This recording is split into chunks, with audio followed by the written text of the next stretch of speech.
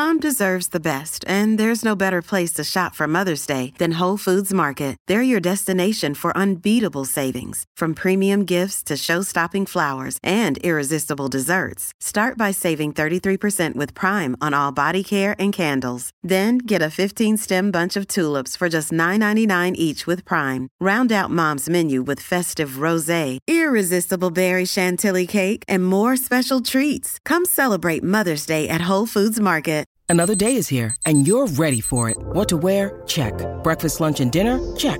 Planning for what's next and how to save for it? That's where Bank of America can help. For your financial to-dos, Bank of America has experts ready to help get you closer to your goals. Get started at one of our local financial centers or 24/7 in our mobile banking app.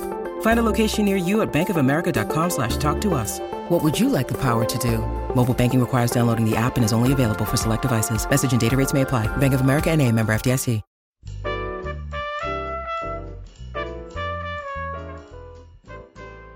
Welcome to Behind the Mic with AudioFile Magazine. I'm Joe Reed. I have Alan Minskoff with me. He's a contributor to AudioFile. Hi, Alan, and Happy New Year. I haven't talked to you since the new year. Yeah, and Happy New Year to you. Thank you. So do you have a theme this week? We have 3 food books, or books roughly around food. One is about fruit, and 2 novels, both remarkable novels, and it's a very good week. Okay, so where are we beginning? We're going to begin with an anthology, a long-running anthology, and this is the Best American Food Writing 2023.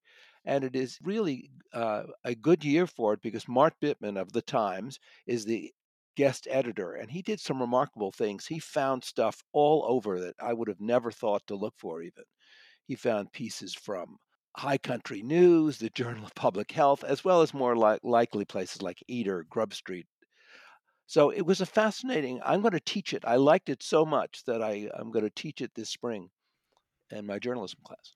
And so because it's a book of essays around food and food culture, I'm assuming there are multiple readers as well. There are really almost a dozen readers, and some are Wow. real. They're all good, but some are extraordinary. In fact, Nikki Massoud's narration of Anya Bredson's Borderlines is in and of itself worth the time to listen to, even if you never listened to anything else from this anthology. She has a silky voice, and she really gets that European food culture, Turkey, Greece, that whole part of the world that Van Bredsen is so familiar with. And the Best American Food Writing, obviously, it is about food, but it's really about food in our culture, the culture of food, and how food operates as cultural capital. Very much so. It's also about people who write about food. There's a remarkable piece about Lindsey Green's effortless anonymity about being the first Black food reviewer for the Detroit Free Press, the first restaurant critic. And it is very well read. It's something you wouldn't normally think would be in this kind of anthology. It's very personal. It's very much about journalism. It's also about culture and the city of Detroit. Excellent. So I always like reading the Best American Food Writing when it comes out because it's the kind of book that you can just have and you can listen to or read depending on your druthers, and you can just take these lovely bites. It's like a meal. It's so true. A couple that I should mention, Dylan Moore reads a remarkable story by Kate Silber called You Don't Look Anorexic.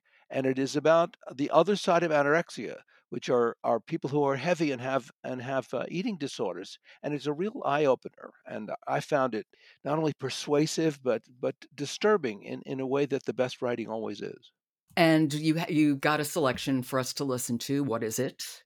We are going to listen to Nikki Massoud reading from Borderlines, the Anya von Bremsen, who's a very well-known food writer. And I actually reviewed, and we may have even talked about, the book that came out of this article, which was National Dish. Oh, yes. Okay. So this is from the Best American Food Writing 2023. It's edited by Mark Bittman and Silvia Killingsworth. For the past several years, I've been researching a new book on food and nationalism, and soon after wrapping the text, I decided it was finally time for a visit. Like all food-obsessed pilgrims to Antep, as the locals call Gaziantep, I'd come for kebabs of grass-fed lamb, lahmacun, flatbreads with toppings, blistered in wood-fired ovens, and tiny bulgur dumplings bobbing in yogurt soup. Less blithely, I hoped to break bread with Syrians making a go of it. I wanted to learn how the new arrivals, most from war-ravaged Aleppo, once Syria's largest city 61 miles south, are reshaping the food culture of this singular borderland. Okay, so first of all, I'm ready to go to Turkey. Second of all, the food sounds delicious, but but it is so interesting. I mean, of course, cultures are always combining, and we really see that so often at the table. It's so true. It was kind of, I remember when you and I were discussing borscht without a T, and is it really Russian or is it really Ukrainian? And she wrote about that in National Edition. This is her interest, is where borders are blurred, and it makes her writing about food Hmm. very unique and very interesting, because you will learn that so many cultures claim the same thing, and they all do it a little differently. And you're also right about Nikki Massoud. She is absolutely convincing in this. I think she has a lovely voice too. Yeah, I agree. Okay, that is the Best American Food Writing 2023 by Mark Bittman and Silvia Killingsworth. They're the editors, and it is read by a dozen great narrators. That is a good way to begin. And I will talk to you tomorrow. Thanks, Alan. You're welcome. This episode of Behind the Mic is brought to you by Brilliance Publishing. And don't forget to follow Behind the Mic wherever you get your podcasts and leave us a rating on Apple. It really, really does help other people who love audiobooks to find us. I'm Jo Reed. Talk to you tomorrow.